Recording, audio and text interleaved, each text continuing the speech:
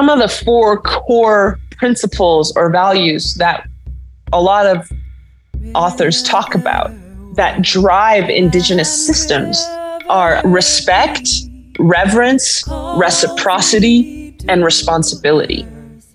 Some people add in there relationality, seeing things as your relative, being in relationship, focusing not so much on the nouns, but the verbs that connect them, the connective tissue between things rather than just things. Respect, reverence, reciprocity, responsibility. If those are if that's our inner architecture and what we believe is important, our values, in other words, our systems are naturally going to reflect that. Welcome to Science and Non-Duality. What is non-duality? The universal forces. It's the collective consciousness. Being aware. Trauma is not the external event that happens. Trauma is the impact of that event, which is the disconnection from ourselves. That matter is energy. Energy is matter. That's what EMC squared is about. There's a language without nouns. There is a language without subjugation. There's a language without objectifying. But if it's recorded, then there is a collapse. But if it's not, then it's the infinite potentiality. Good morning, good afternoon, and good evening, everybody. My name is Zaya Benazzo. My name is Maurizio Benazzo. Yes, I'm from Bulgaria. We live in California on southern Pomoland. And currently we are in Brazil in a place called Alto Paraíso, which is the land of the Awa indigenous people who have, unfortunately, there's only one family left. They were very quickly killed, all of them, by the Portuguese when they invaded in the 1800s. One of the first area that they strongly invaded and eliminated the indigenous people fully. Yeah. Yeah. Yeah, we are here in Brazil because, just to frame it, we are in Brazil for our film project. We are going all around the world following stories of indigenous strength and resilience all over the world. And we just finished shooting. We are here today, and tomorrow we go back home. Okay. We've been here for a month, and today we are delighted to be in conversation with Lyla June. Thank you so much, Lyla, for joining us. And it's so good to see you. We haven't seen each other in 6, 7, 8 years from the same stage. So it's really nice to be with you. Yeah. And Maurizio will do a brief introduction. Yeah, and then we'll let you introduce yourself. Yeah, I'm going to do the formal written introduction.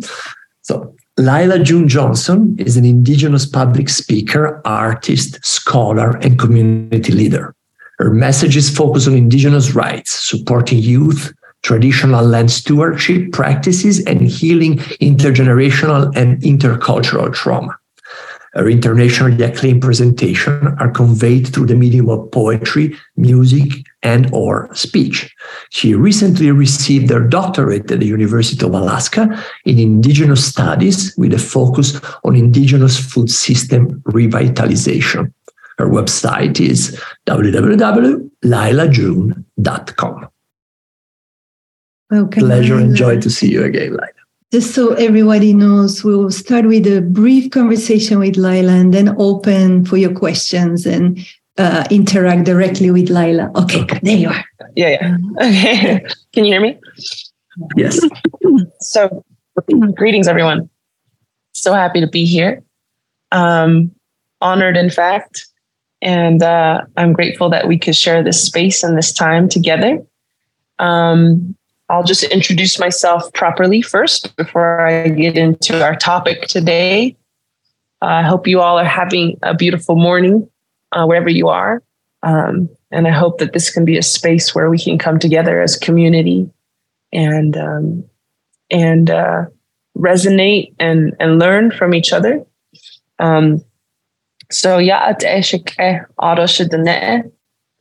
Greetings, my relatives and my people. I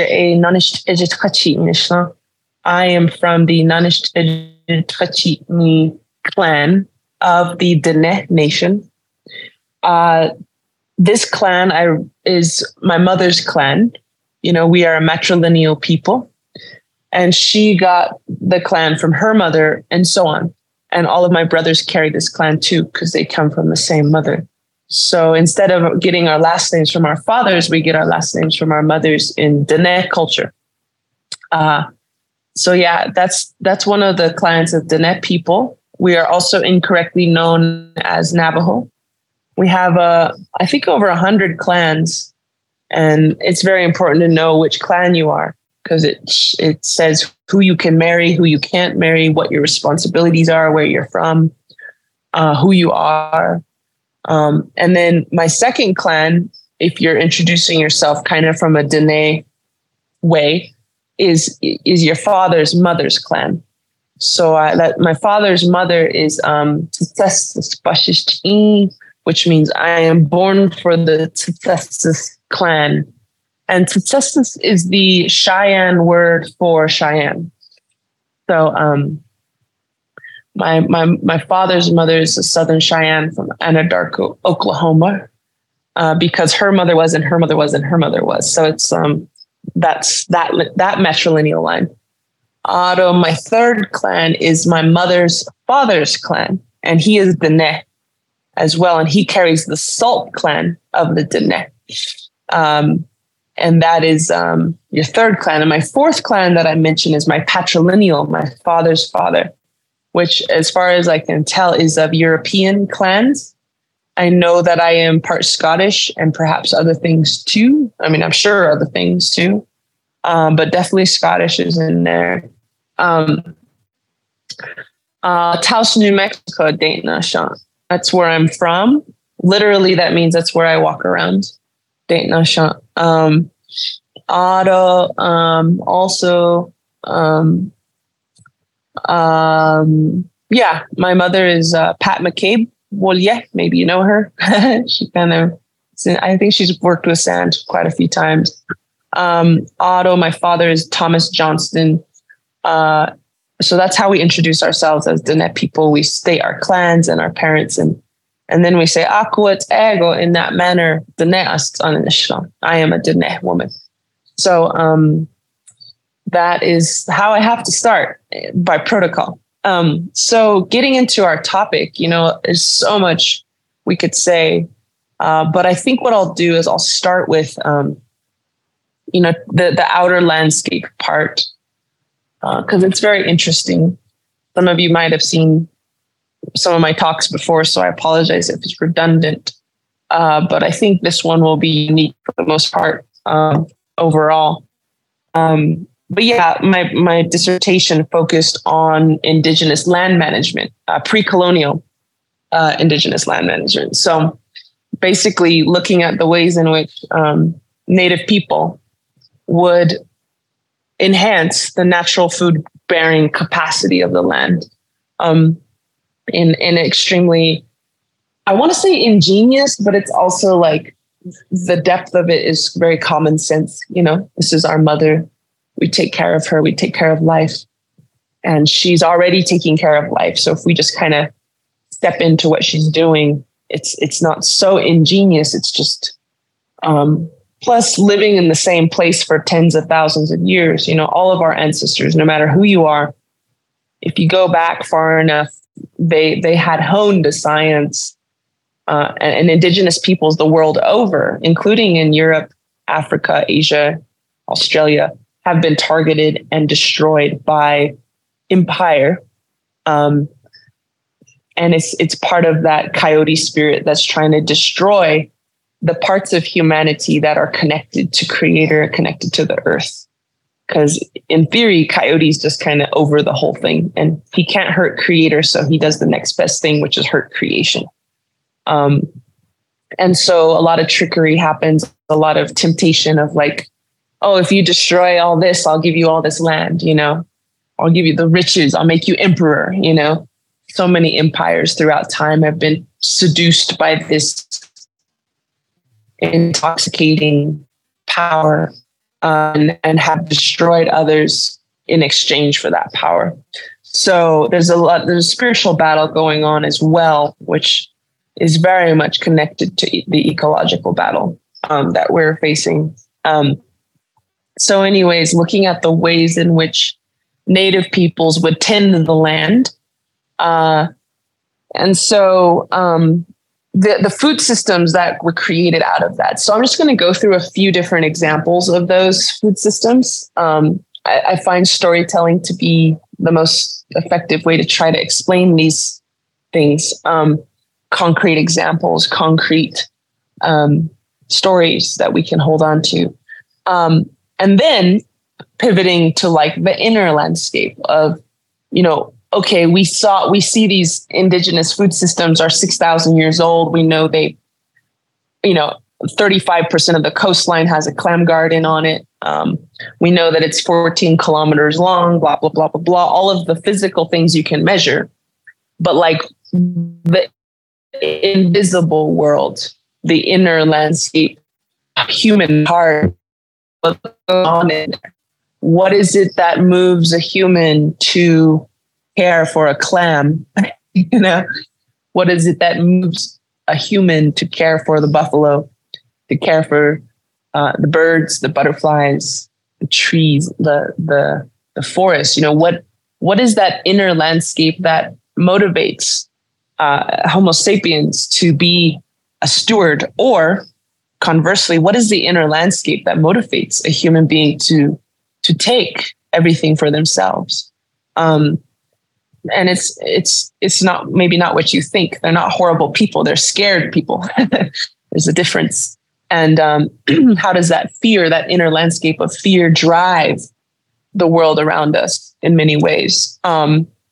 So, okay, let's start with the stories of the outer landscape. So one of the stories I like to tell takes place in a place called Kentucky, that we call Kentucky. This is the ancient homeland of different nations, including the Shawnee. There is fossilized pollen records that indicate that Shawnee ancestors took care of a chestnut grove for 3,000 years straight.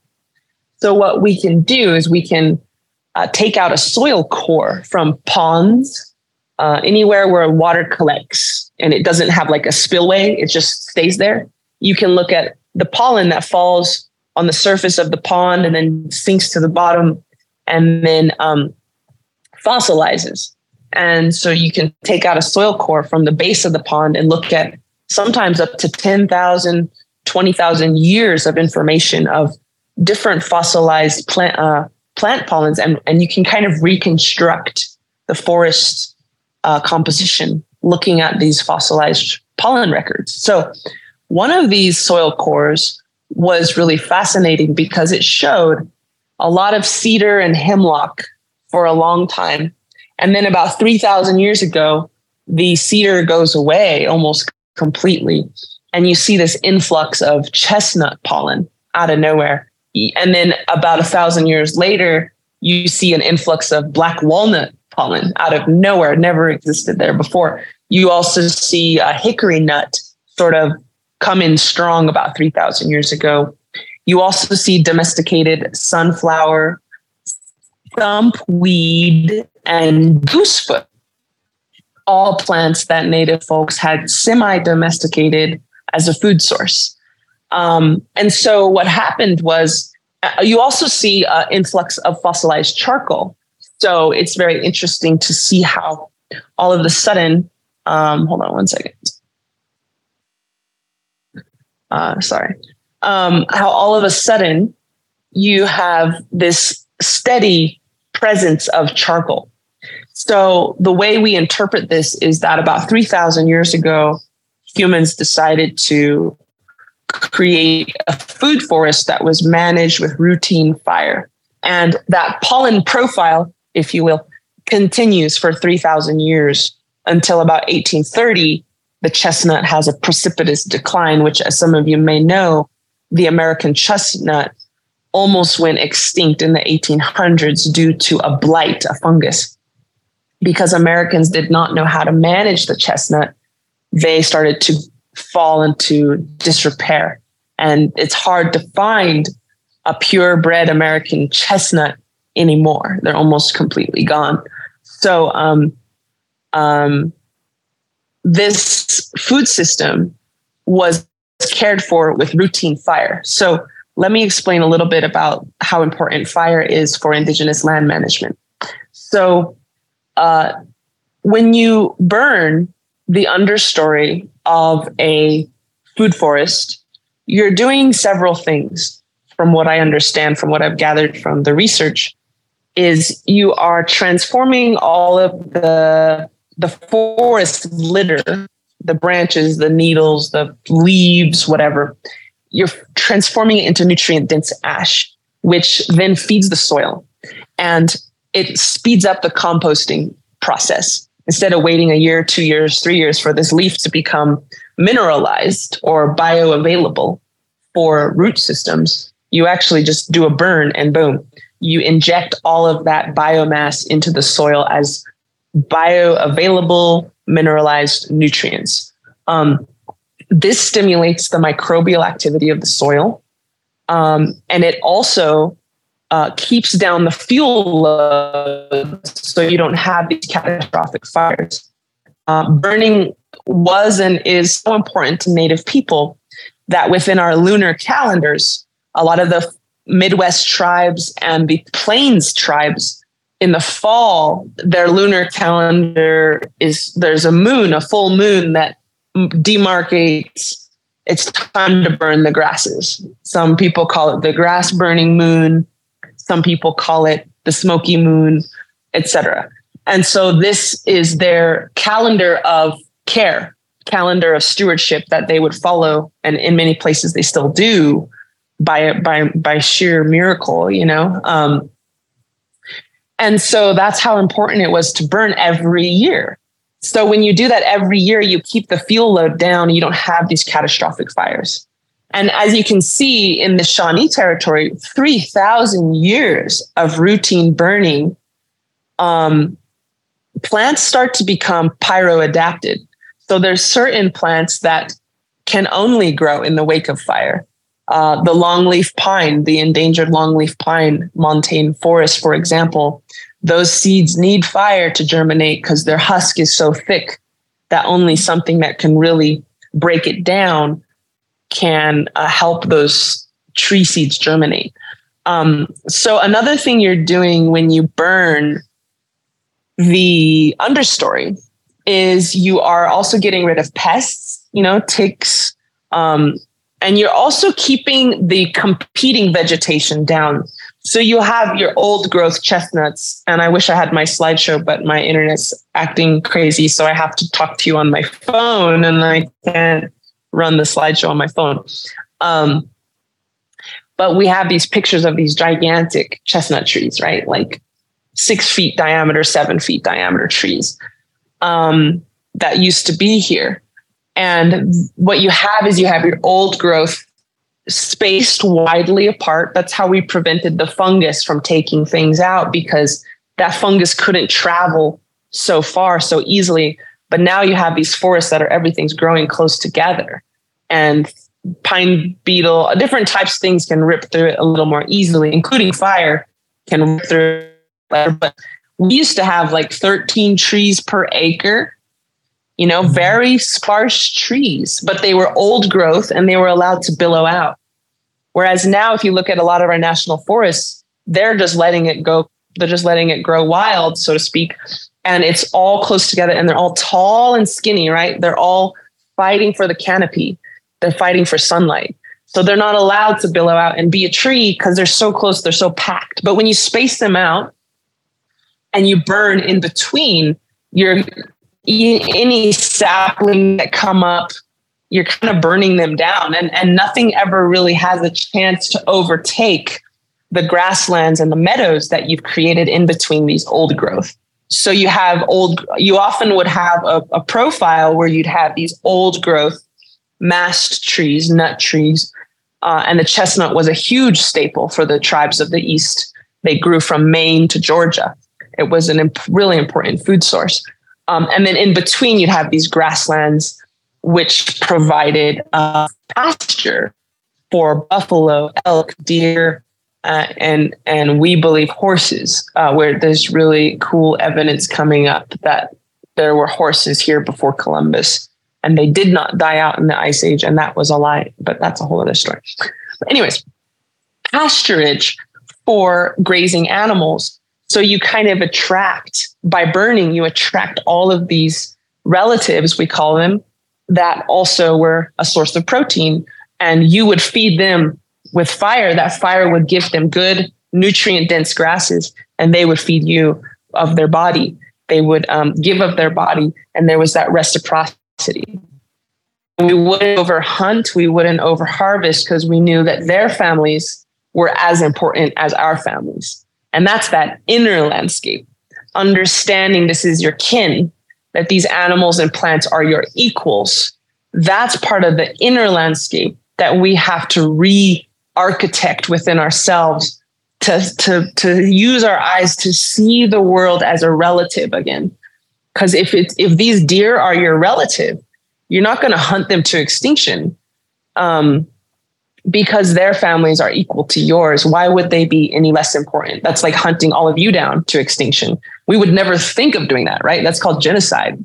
But when it's an animal, it's just called industry, or profit, But if we can see that killing off the oysters, killing off the chestnuts, killing off the deer is on the same level as genocide, that's when we know our architecture inside of us is healed, because we're seeing these things as equals again, and we're adding the same magnitude and the same weight of the sorrow and tragedy of the extinction of their people as we would ascribe to human populations.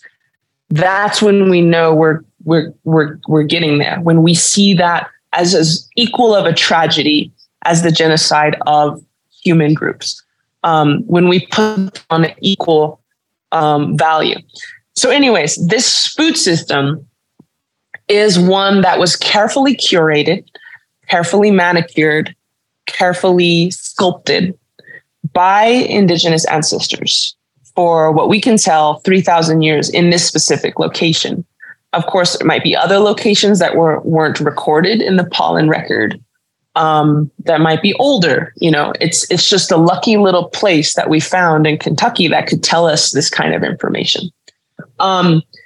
Speaking of which, there's a really great book called Forgotten Fires by Omer Stewart. And I'll give you all a reading list. You could email out a reading list after this. And this book talks about all the different ways that Native people burn what we call America and parts of Canada he goes into. And it was written in 1908. And he talks about he invokes a lot of citations, a lot of writings, a lot of diaries from people in the 1800s and 1700s who were watching Native people burn this whole continent. Saying, oh yeah, the Indians are burning the prairie again, like hundreds of citations. Yosemite, the national park that we all love and know, has a lot of interesting records of, white colonists, white naturalists observing like, oh, this valley is burned every year, and the Native people have turned it into a beautiful meadow. So a lot of the beautiful splendor that that John Muir and stuff, and I'm blanking his name, Aldo Leopold, and all these early white conservationists that they fell in love with was actually a product of human management, human creation, co-creation with nature. And then John Muir had the ignorance to say, oh, these Indians, they're savage and dirty and half happy, and they lead a strange life in this clean wilderness. He saw us as a pest, and a lot of national forests were vacated of indigenous peoples to create the park system we have today. When in fact, the beauty of those parks was owed to the very people that they kicked out. So I could go on and on about that, but I will move to a different context. So one of the other things I like to talk about is the clam gardens. So in the Pacific Northwest, people have expanded clam habitat with their bare hands, as far as we know, for about 6,000 years. The oldest clam garden rock wall that we can find is 6,000 years old. So according to certain dating methods. So basically, what they would do is create these intertidal rock walls. So every time the tide would go up and back down, this wall would catch water and sediment up here and kind of create this calmer waters. And they observed, okay, the clams proliferate in this type of conditions. So let's proliferate those conditions to proliferate the clams. So there's one island called Quadra Island in what we now call Canada, that is actually 35% of the coastline. And this is a big island. It's not a little bitty island. It's a big old island. 35% of the coastline is covered with these ancient rock walls. So we're talking kilometers and kilometers of human intervention to expand and augment clam habitat. Now, if you read the literature, what little places where indigenous voices are represented, that inner landscape, that place that you can't measure, you can only hear through words, through songs, through stories, through somebody's belief system, is that they see the clam as having their own nation. They have their own community, their own people, if you will. And sometimes I've been trying to say something like, just because clams aren't human doesn't mean they're not people. And how do we see these beings as people? So the point of this system was not just to feed humans, but to reciprocate with the clams to create their home, to make it bigger. So a lot of these food systems were about feeding your food, honoring your food, and honoring their personhood, and acknowledging, wow, they're just trying to get along like the rest of us. They're just trying to make a living and feed their kids like the rest of us. Let's help them. They've fed us for thousands of years. Let's assist them. Let's support their life. And oftentimes when you build up the bottom of the food chain, you end up building everything else up too. So birds would come, and it was this weasel, it was weasel or otters. One of those cute animals would eat the clams as well. So as they built up the clam gardens, they built up the food web and the biodiversity of the entire island system. So, that's another interesting example of the food systems. We also see in Australia these eel farms. So eel are a catadromous species that go in and out of freshwater to saltwater. Very few aquatic species can transmute themselves to go back and forth. And so the eel, they spawn in the ocean and they go into freshwater to hang out and mature, maybe meet, each other and hang out. So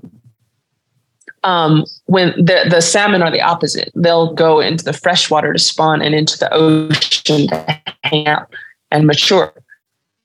So as the eel would be going back and forth, we find these other 6,000-year-old stone traps, funnels, pools, holding ponds, and the eel coming in and out of that system, they would actually divert them into little places for easy harvest. But again, if you read the literature, they have so much reverence for this eel, that this eel is equal to them in every way. So you can't over harvest. And as much as you harvest, you have to give them a life, give them a home, support their families. So they're really careful to make sure the little eels make it out to make it back up, and that the big eels make it out to spawn. So there's very much an intentionality around supporting them. And if it lasted 6,000 years, then clearly they were not over harvesting, and they were coexisting, and they were sustaining these eel populations. So again, these eel are their relatives. They have extreme respect for them, and they see them as their kin. And so they say, we're not hunter gatherers. We're not just walking out hoping there's an eel. We've created a system where we can kind of create a predictable harvest. But instead of caging them, we just let them do their thing, their natural migration. And we kind of funnel a few of them off to the side for easy harvest. And one of the beautiful things I came across in this journey was someone who said, the most important part of the harvest is what you do not take, is what you leave behind. That's the most important part of the harvest, because that is the part that will ensure there will be a harvest next year. And also, like, the selection, there's a rule of thumb within the Pacific, salmon people, that you always let the first salmon, when the salmon come up to spawn, let the first salmon go. Do not catch them. Those are the strongest, the fastest.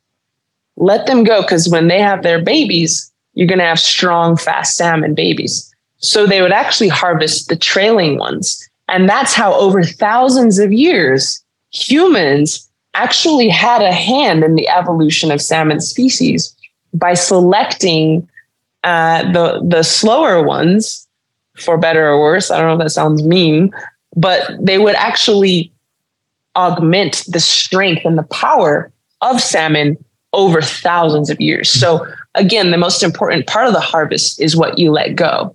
And so we weren't stupid, we were geneticists in that regard. You go to a place called Potato Park in the Andes, and they have developed over 400 varieties of potato. These folks have created potatoes that are good for wet years, good for dry years, good for high altitudes, good for low altitudes, good for this soil type, good for that soil type. And so we were absolutely geneticists, and we still are. A lot of people see Native Americans as spiritual nature people, which we are, but we're also scientists. We're also engineers. We're also adepts in the fields of architecture, ecology, medicine, and so on. And so it's only colonization's need to dehumanize us that has distorted our character so much and miseducated all of us, myself included, about the sophistication and complexity of indigenous science and indigenous knowledge and indigenous culture. So anyways, another example I like to share is, and you said 30 minutes. Yeah. Okay. 30 minutes for Q&A. I'm just trying to time myself. Another example I like to share is here in the desert in the Southwest, where, it's dry. It's a dry place. Sometimes you go out in the middle of July and you're like, this is dry as a bone, especially right now, right? As the drought has kind of set in for the past 40 years. Basically, the way that people would harness what little water they have here is pretty extraordinary. So, for example, there's this Hopi brother that I've been a pleasure to know, Akima Honyomtewa. He will basically create little dams. He calls it cupping. He'll cup the land at the base of a watershed. So the water will flow down and these little dams will kind of hold it there. And he said he'll cup the land and catch the monsoon rains, right? Because that's one thing we do have is we have a monsoon season. And so every July we'll have a good couple of outbursts of precipitation. And then the next day is dry as a bone again, right? So, but what you can do is you can kind of harness when that monsoon comes down the hillsides, you cup the land at the bottom of the topography, and that creates a little pool, and that pool will soak down into the ground. And the next monsoon come flood down into the ground. And what he's doing is he's actually storing water in this one little place. And he's not just storing water, he's storing nutrients. Because every time that soil comes down from the hills, it's bringing nitrogen with it. It's bringing phosphorus with it. All of the forest litter, all of the little soil organic matter, the little leaves and what have you, they're coming down with it. And so he's storing fertilizer and water in this place. And he says he'll do that for a couple years before he even plants the seeds. And then once he plants the seeds, I went out there on a hot summer day. Everything was scalding hot. And he just removed maybe an inch or two of soil from the top, and boom, right under it was wet soil in the middle of a blazing desert, hadn't rained for weeks, and because he had stored water there. And he actually maintains springs. There's actually ways that they funnel water to recharge springs. And so what he's doing is he can plant seeds in that place where he's stored the water, his beans, his corn, his squash, which, by the way, are also selected to be the most drought resistant seeds and are attuned to that land. And then he said, Lyla, it cannot rain all summer. My corn will still grow because they're tapping into the water I've charged right here at this station. And so that's how they do dry land farming. And so they've been doing that for eons, right? And they're big fields. They're not little baby fields. These are gigantic fields. Sometimes they're smaller, but a lot of times they're quite big. And the water seems scarce, but when the monsoons come, you better be ready to slow it down. And sometimes the monsoons are so strong, even your reservoirs break, your little dams break. So it's like in a place of seemingly water scarcity, there's actually water abundance if you know how to tap into it. And so that is a way of dovetailing with nature, dovetailing with topography, and letting nature do the work for you. You're not trying to reinvent the wheel. You're not piping water all the way from the Colorado River to create this golf course in Phoenix or whatever they do. You're actually saying, you know what, what's right here is enough. And I'm going to find a way to find those crevices in reality where gardens can sprout and work with her. Don't reinvent the wheel. There's already water here. Let me read this John Muir comment. I love to talk about John Muir.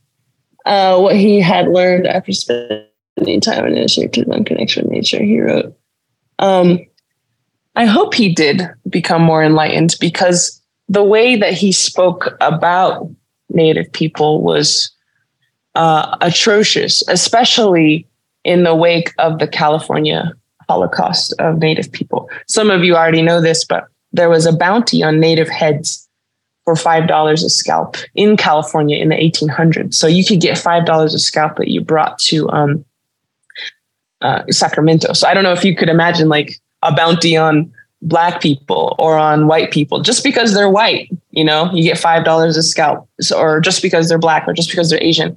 That's how it was in California. So he was saying that we were strange and dirty and half happy after we were on the run for about a couple of decades from people hunting us. So yeah, we're going to look a little raggedy. We're literally on the run. We're being hunted. So yeah, I'm very curious if you have any more, documentation of his more enlightened stage of life, because I would love to know about that.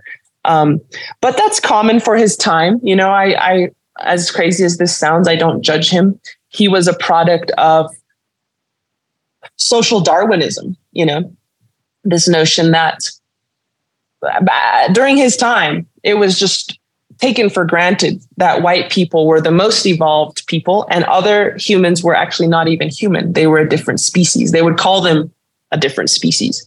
The first president of Stanford University, where I went, was a eugenicist. He just was wanting to, cleanse the earth of people of color because they were like a problem, and white folks were the only things that really needed to survive. So but again, I don't judge John Muir. I think he was sadly a product of the currents of the time where they were all being indoctrinated in this notion of European supremacy. So anyways, but I would love any documentation of him speaking more kindly about Native people so I can be more educated on that. Let's go to the South. So one of the cool things about the American South is that there's an indigenous bamboo species, and the bamboo species is now reduced to about 2% of its original homeland. And the bamboo that used to grow in South Carolina, North Carolina, Georgia, Mississippi, Louisiana, even perhaps Kentucky, Tennessee, Alabama, this was an extremely sacred species. And there's the switch cane, which is the smaller, and then there's the giant cane, which was these big old, types of cane. They call them cane, but really they're bamboo. And so this grew plentifully throughout the South. And what they would do is, this species is a lot like a forest. You don't want it to get too crowded, because remember, there's limited sunlight, there's limited nutrients, and there's limited water in every system. There's probably other things too, other variables, but definitely those three variables affect plants a lot, right? Sunlight, water, and nutrients. So when you have a system that grows quickly, like bamboo, they can grow so fast that they actually collapse in on themselves because there's no sunlight in the center, and they basically choke out. So bamboo depends on constant disturbance. Something needs to knock it down. Something needs to open it up, get in, so that the cold or the root system doesn't just suck all the nitrogen out of the soil or whatever it is that it needs to survive. You need to constantly burn it. You need to constantly harvest it. You need to constantly be in relationship with this cane for it to even be sustained at all. So with that said, a lot of us understand cane to be an anthropogenic community, meaning without human presence, it doesn't really go on. Without human intervention, in other words, human and cane, they move together. And this bamboo species was used to make arrows. It was used to make buildings. It was kind of like the hemp of the time. You know how you can use hemp to make everything? Bamboo, you can make structures out of it. You could make baskets out of it, because they would peel parts of it and then weave these beautiful cane bamboo baskets that some people, very few people, still know how to do.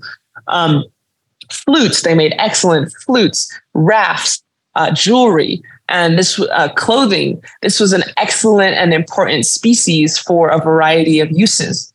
And so the cane and the people were really like one and the same. Like, it's sort of like croissants and French people. Like, it's part of their heritage. It's part of their pride. It's part of their contribution. I am not joking. Those croissants are a great contribution to humanity. The way they fold them 1,000,000 times, then bake them. And so it's sort of like taking croissants away from French people forever, and saying, sorry, no more croissants. Are they still French? Of course they are, but there's a part of them missing, There's other examples you could give, I'm trying to think, but there's certain species that various cultures become very, not just attached to, but almost they're one and the same. They are each other.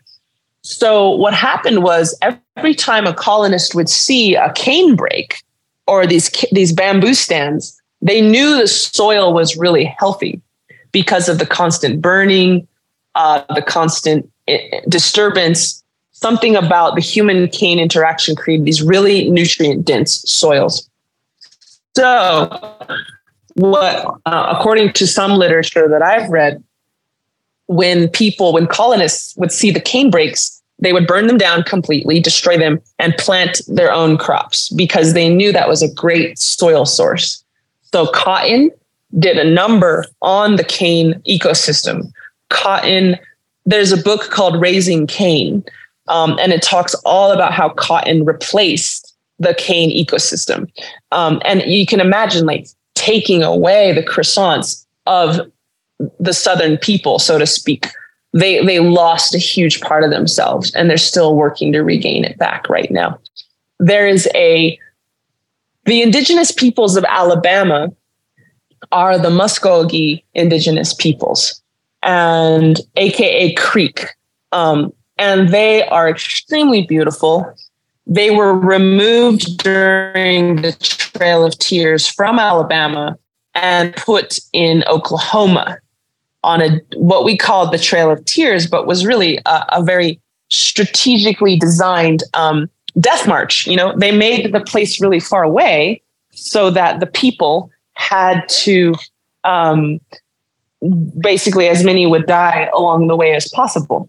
They wanted us to walk really far, right? And so, or else they could have just built a fort like 50 miles away, right? No, the fort had to be hundreds and hundreds of miles away. So as many people would die and starve as they could along the way, which is a Roman tactic, by the way. Romans had did this to Europeans long before Americans used it. So anyways, thank you, Marian. Where was I going? Raising cane, So they would basically replace all of these cane fields with a cotton. And the Muskogee people have recently reclaimed about 1,000 or more acres. I forget, but it's more than 1,000 in central Alabama. They have gone back home and they have purchased this great land base, which still is not very much compared to their old land base. And they started a language immersion eco-village. So they only speak Muskogee there. And they're bringing back the burning. They also have a grass burning moon. They're bringing back the harvesting of local plants. They're bringing back the sturgeon. There used to be sturgeon all throughout the South, and they've been extirpated. They're bringing back the sturgeon to the waters of Alabama. They're called Eganyophology. Maybe you've heard of them. I'll put it's kind of hard to spell. So it's like EKVN is the first word, Egan. They have a different alphabet than we do, but, they use different letters for different sounds, but EKVN is the first word. And so it's very exciting how they're restoring a lot of these bamboo species and other species back to the South. But the point is, so one of the things that the cane would do is it would feed the buffalo.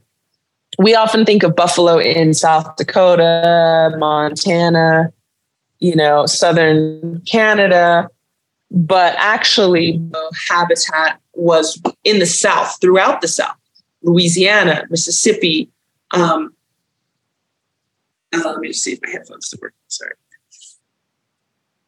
No, it is not. Okay. So, Louisiana, Mississippi, Georgia, there was buffalo. So the buffalo would feed on the bamboo because, pandas like bamboo, but buffalo also like bamboo. So much so that when the Spanish came to the Gulf Coast and brought all of their cattle, they would use the bamboo as forage for their cattle as well. So you have the humans burning the bamboo to open it up and make it grow fast. It actually grows faster after fire. And then the buffalo would eat the bamboo, and then the buffalo would feed the people. And then the people would feed the cane with fire, and the cane would feed the buffalo, and then the buffalo would feed the people. And then the people would feed the cane with fire, and on and on and on. So there was this trifecta of humans, cane, and buffalo. And of course, there was more elements than that, but that was a very some of the big elements of the system. And they would hunt the buffalo, of course. And so I like to mention that because we often don't pay attention to the South or the Southern tribes. We often forget about the glorious ecosystems that went on there. So now let's go to the inner landscape. Thank you for sticking with me. I know this is a bit of a long speech.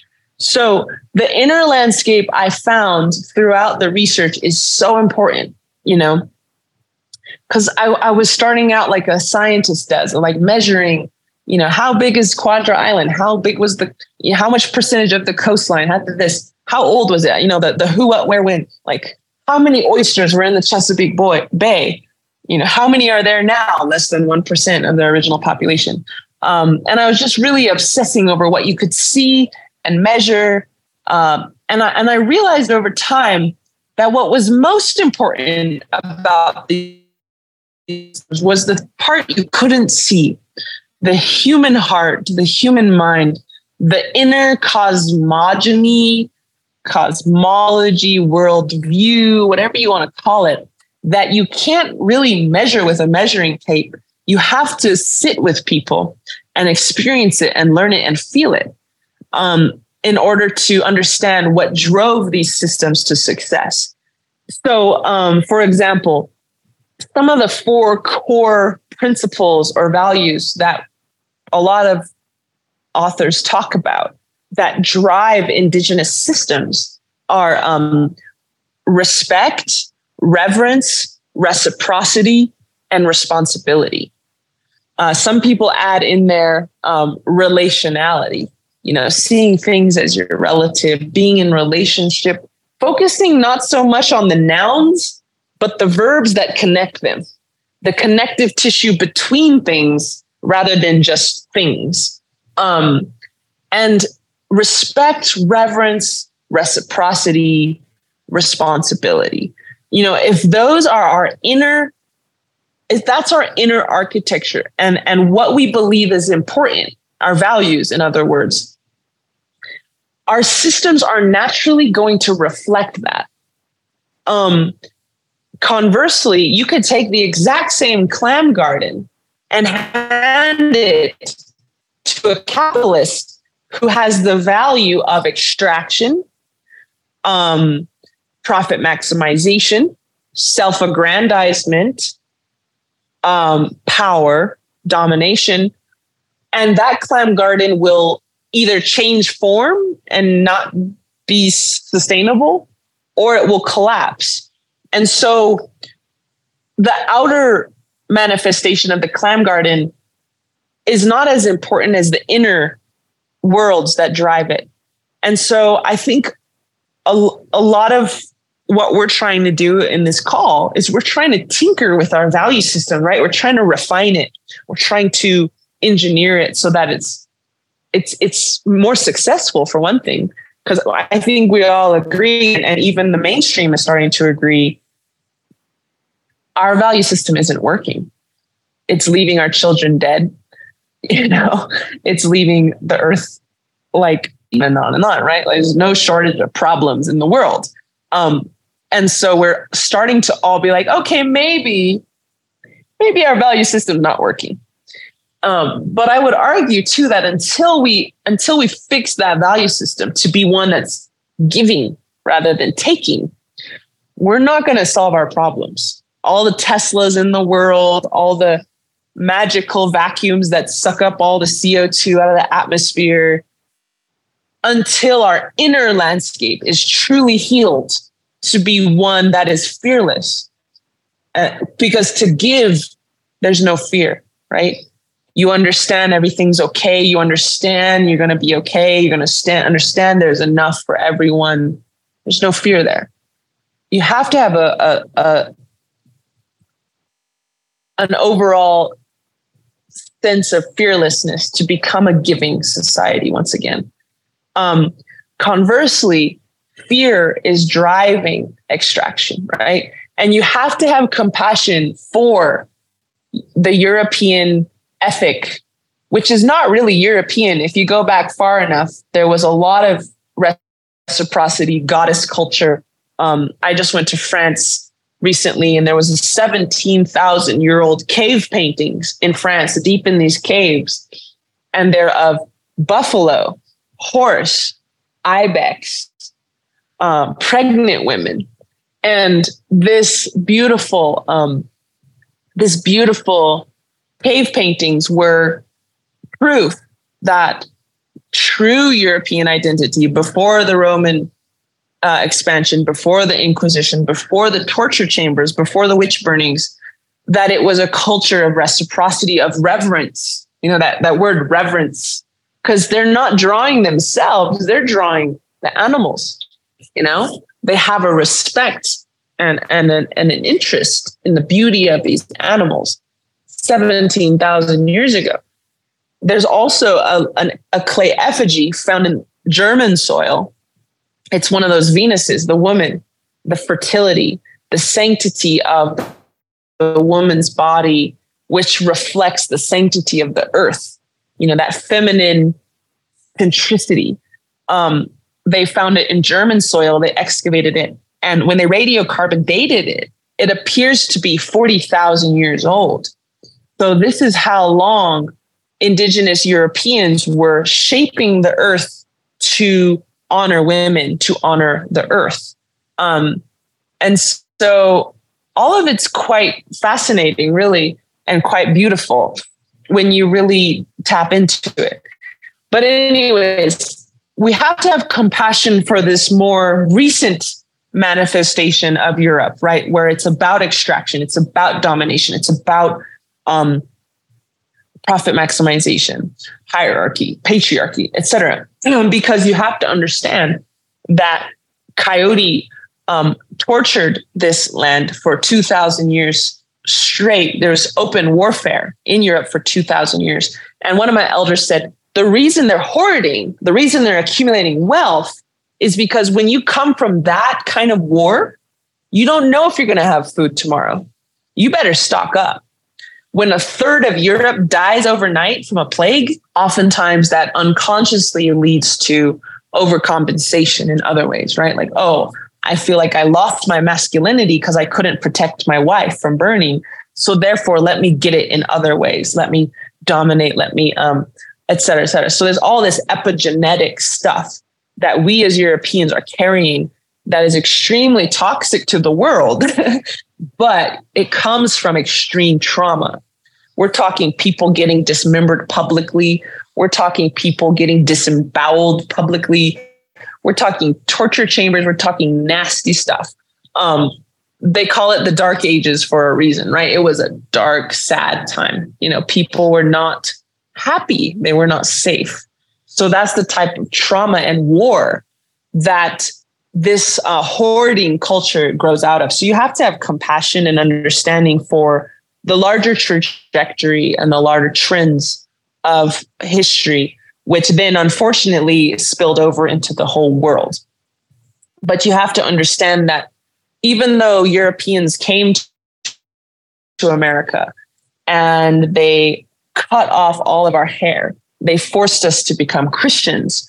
They murdered us in the name of the Catholic Church because the doctrine of discovery, we weren't human if we weren't Christian, blah, blah, blah, blah. You have to understand Constantine was doing that 1,000 years before in the year 300s. He was conquering other Europeans and he saw a sign in the sky, supposedly, that said, in hoc signo vinces. In this symbol, you will conquer.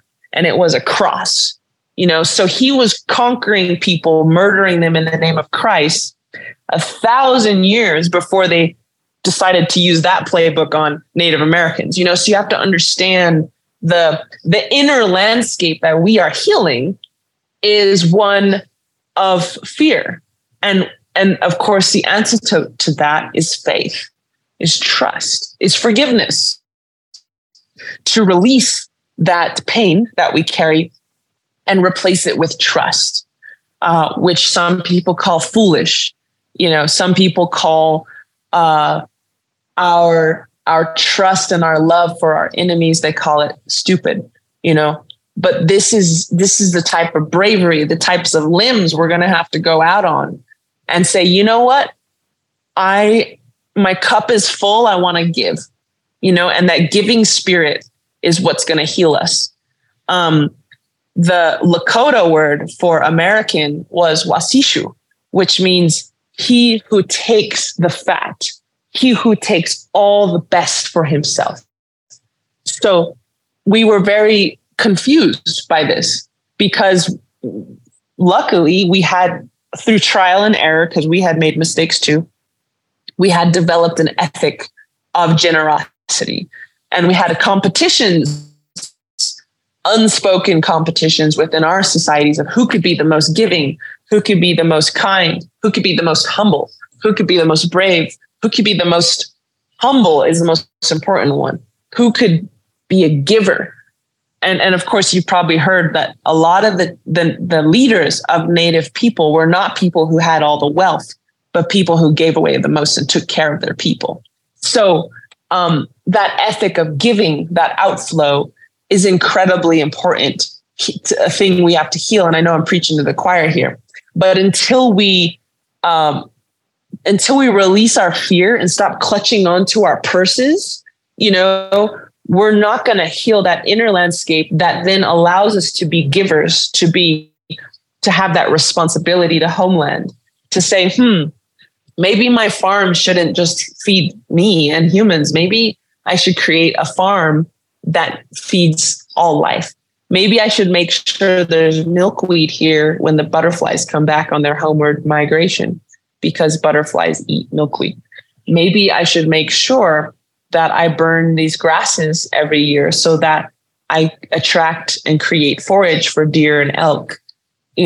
Maybe I should feed these sheep as much as I should feed myself. Maybe I should even incur a cost. What a crazy idea. Maybe we should actually spend money feeding the earth instead of using the earth to get money. What a novel idea. And lastly, I'll just say that the Yoruba nation, in West Africa, their word for human is chosen one. And it's not to say we're chosen to be above or apart from nature, but we were chosen to be stewards of nature. We're chosen by the Creator to be a gift to the earth. And these 6,000-year-old food systems that I mentioned are proof that we have been givers. We have been keystone species in the past, and we can do it again. A keystone species being one that is a linchpin within the smooth functioning of an ecosystem. Like a beaver, they create these dams, right? And they create habitat for other beings. And without them, that whole system would collapse. And when they almost wiped out all the beavers in this continent, that had a huge ecological effect. So similarly, when they wiped out the eastern natives of the East Coast, things also started to collapse. The chestnut collapsed, the bamboo collapsed, the oysters collapsed. So we were actually a keystone species. We upheld these things. We have proof people fished oysters out of the Chesapeake Bay for 3,000 years straight without end. So we have done this in the past, and we can do it again.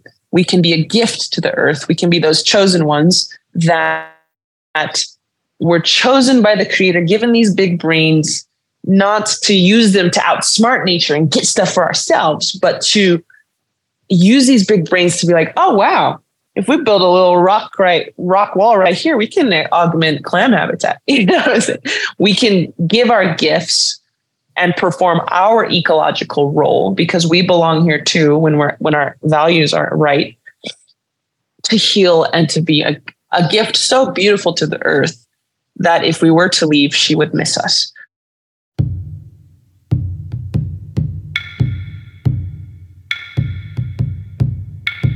River wide and river deep calls me to her side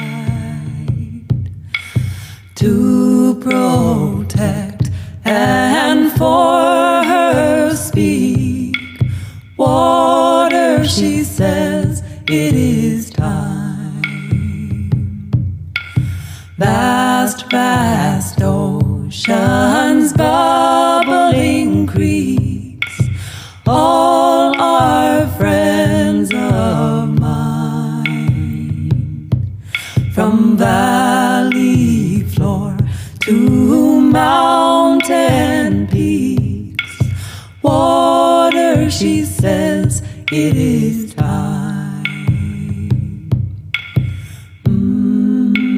They say that history is written by the victors. But how can there be a victor when the war isn't over? The battle has only just begun, and Creator is sending her very best warriors. And this time it isn't Indians versus cowboys. No, this time it is all the beautiful races of humanity together on the same side. And we are fighting to replace our fear with love. And this time bullets, arrows, and cannonballs will not save us. The only weapons that are useful in this battle are the weapons of truth, of faith, and compassion. So lay down your weapons, I come in peace to be a stand for life. For all things thrive where water is clean. Water, she says, it is time. For all things thrive where water is clean. Water, she says, it is time. Thanks, everyone. Thank you for joining. Thank you. And be well. Yeah. Continue. Thank you. All right. Have a great day. And thank you for listening to The Sounds of Sand. We invite you to explore more of our talks, dialogues, videos, articles, events, and offerings through our website, scienceandnonduality.com. If you've enjoyed this conversation, please consider becoming a member to access our massive library of SAND content, available exclusively to SAND members. And we would love it if you could leave us a review on Apple Podcasts, Google, and Spotify. And share this episode with your family, friends, and all sentient beings. Be well.